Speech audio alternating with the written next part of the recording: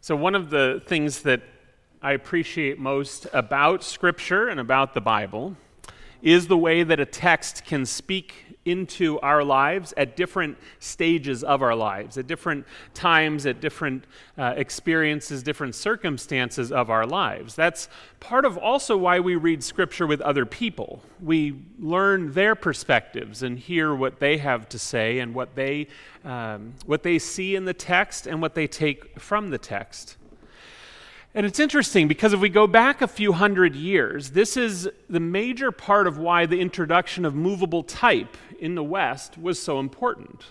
The Gutenberg Bible in 1455 began the distribution of Scripture into the hands of people. Remember, there were the only copies they had before that were handwritten, and so there were not many copies. And obviously at the beginning it was first the wealthy who had access, the royalty, right? And then the clergy. But then it became more broad and more wide distribution. And this became important to people and has been important. I remember talking to a friend not that long ago whose father had been a Bible salesman, a door-to-door Bible salesman, but then he was a bit of a capitalist, and as the Catholic community was coming up from Mexico into the migrant farm workers, he would go and sell Bibles to these people who did not have much money, these farm families, but for whom owning a Bible was an important part of their Catholic church. And I found this fascinating. I found it absolutely amazing that the amount of money that there was in this industry of getting the Bible to these people for whom it was important to have. And of course, we're all familiar with the hotel room Bibles, right? The Gideons. The Gideons International, did you know they distribute more than 70 million Bibles a year? That's 2 Bibles every second on average. It's amazing. In over 100 languages. They've distributed more than 2 billion Bibles since they've been around. It's a lot of Bibles. Even more accessible, many of you have Bible apps on your phones. Betty Banovic always wants to make it clear that she's not texting during church. She's reading her Bible, right, Betty? That's right. That's what she tells me at least. But I believe her. But again, why does this matter that the Bible is so readily accessible? Why does it matter? In our denomination, the Presbyterian Church's Book of Order, it says, "The Scriptures bear witness to the Word of God, revealed most fully in Jesus Christ, the Word who became flesh and lived among us." They bear witness to Jesus. This is why we proclaim. That's the word we use, proclaiming the Scriptures. It's why we read and we study the Scriptures during worship and why we're invited to read them in our own lives. Now, I know that I've talked with many of you who are very much like that man who had the Bible at home and in a box. And I know that for many people, reading the Bible and looking at the Bible simply hasn't been a part of your life or experience. I get that. I understand it. I think it can be a bit intimidating.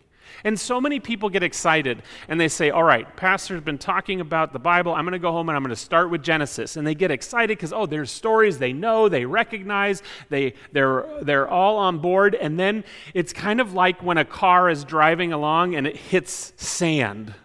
You know what happens when a car hits sand? It just kind of stops. And that's some of these books of the Old Testament that stop you in your tracks. They're not boring, I will say. They're like that rock, but it takes a little bit of work to crack through that outer surface. And so what happens is people get excited, they read these stories, and then they hit the brakes and stop. And I know there are some people who can do this, who can read the Bible straight on through and read it kind of linearly. But I want to take a moment and offer that there are more helpful ways to do it. For some people, it's getting together with a couple of people, a small group of people, a Bible study, to discuss a specific book or a specific section together. For others, our Wednesday Bible study has been helpful as we've gathered in a group to look at the Sunday text, the text for the upcoming Sunday. Another way would be the opposite, right?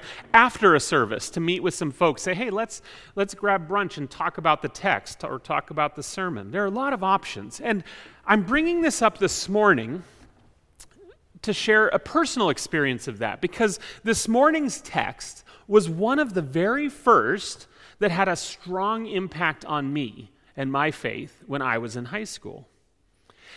And friends, at some point we know this, developmentally, if our faith is going to stick with us, if it's going to be something we carry through our lives into adulthood, our faith and our faith practices have to shift from being what we're told to do by our parents, by our church, by our society, from being what we're told to do to what we want to do, what we desire to do.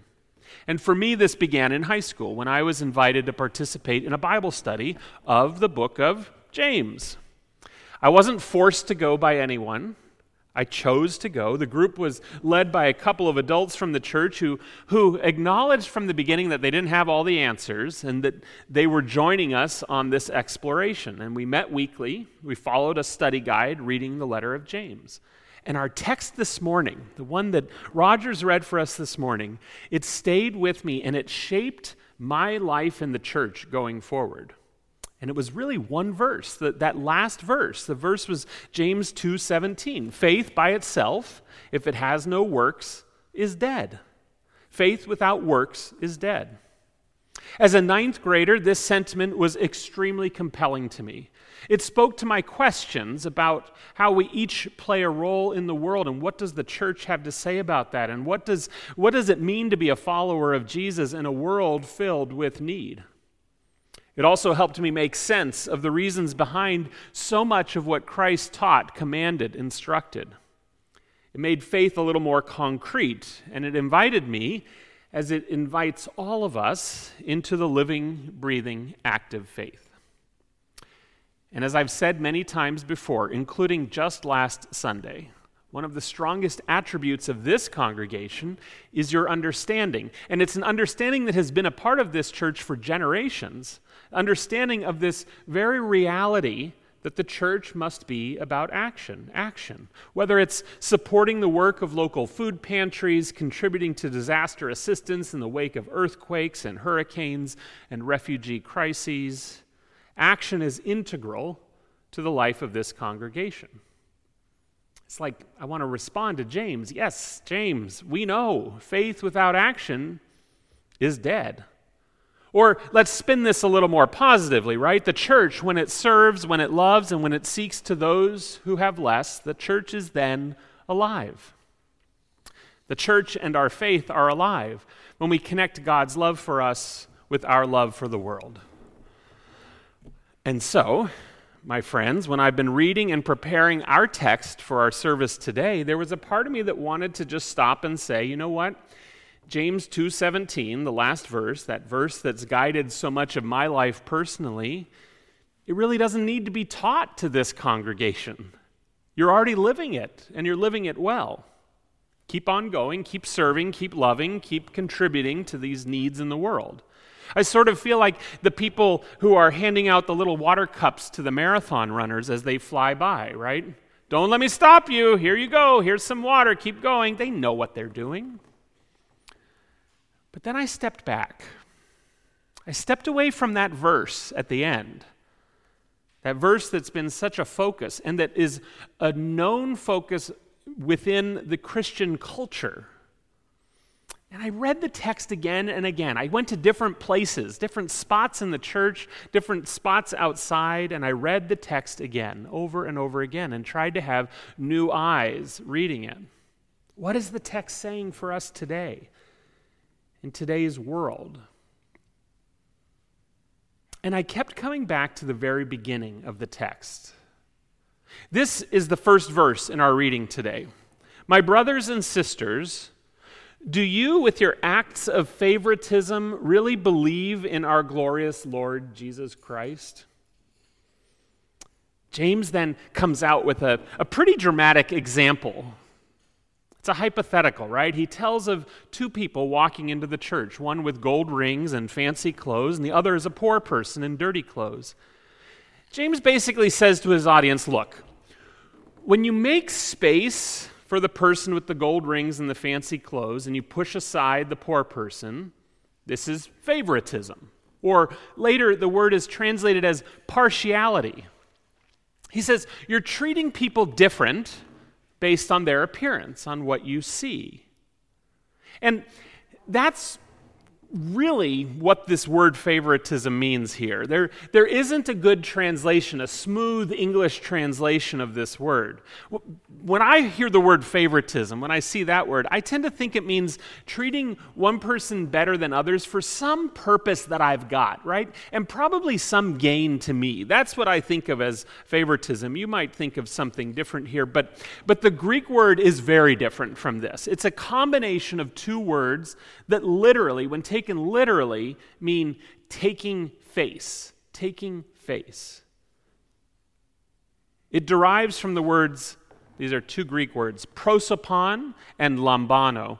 And together, those words are, like I say, to take, or I take one's face. Well, what does that mean? We have a phrase, right? Taking things at face value, or observing things as they are. So when James uses this hypothetical example of the rich person and the poor person, really James is focusing on the decisions we make when we see people, when we take in their face, the outward appearance. Decisions we make about them based on what we see, and then how we express this word partiality or favoritism based on what we see. Now, throughout the letter of James, the writer is pulling in old law, Old Testament law, from both the scriptures and from Jewish ethical instructions. And this one, the prohibition on partiality, on favoritism, comes directly from these ancient Levitical laws, the old Jewish laws. And these laws essentially say that it goes against God to look at people differently based on their outward appearance, or based on our assumptions of them, and based on our sense of feeling different or separate from them. This type of discriminating eyes, especially as he describes it in this hypothetical example where the man with gold rings is placed in the position of honor and the one with dirty clothes is relegated to the floor. This type of discrimination is seen by James to be among the worst kind and in violation of Jewish law. And on first reading, you look at it and you think, well, that's kind of strange. Why is he honing in on this so much? And he explains himself. In verse 8 of chapter 2, James refers to the law being broken as the royal law. He says, when you do this, you're breaking the royal law. And what does he mean by the royal law? The royal law is the same law that Jesus repeatedly teaches and models. And friends, you know this law already. You heard it within that text. You shall love your neighbor as yourself, right? We know this law. And I think we tend to understand it. Help people. Help my neighbor. Be kind to people. Do good. This is how we sort of see this law normally. But James goes on to say that when we're partial, when we look at people and make decisions based on what we see, he says we're violating that royal law, the law that Jesus talked about so much, the most ancient of laws at that time, but also among the most important because Jesus set it apart, this law to love our neighbor. We're violating it when we have prejudice in how we see others. And these prejudices, we know this, they're the source of so many problems in our world today. These divisions and our inclination toward partiality create so many of the problems that lead to discrimination and separation and segregation and ultimately suffering. And the hard part is, it's our private judgments even, the ones that we sometimes don't even realize. It's these judgments that impact how we treat others. And it's this that James is writing about. He acknowledges that we don't fully understand how our judgments impact our actions. But he says we need to be more aware of how our behaviors impact those around us. Following God and being ones who love our neighbor, being ones who uphold the most important of laws, the royal law, means being ones who seek to love without judgment. And for different people, for each of us, this is going to mean different changes, different work in our lives. James invites us to examine how we see and treat people with less power and people who are different from us. Jesus invites us to examine what it means to love our neighbors who are refugees and immigrants, our neighbors who are people of color, our neighbors who are members of the LGBT community, all of our neighbors. All of our neighbors. Because the moment that we are comfortable with loving certain neighbors,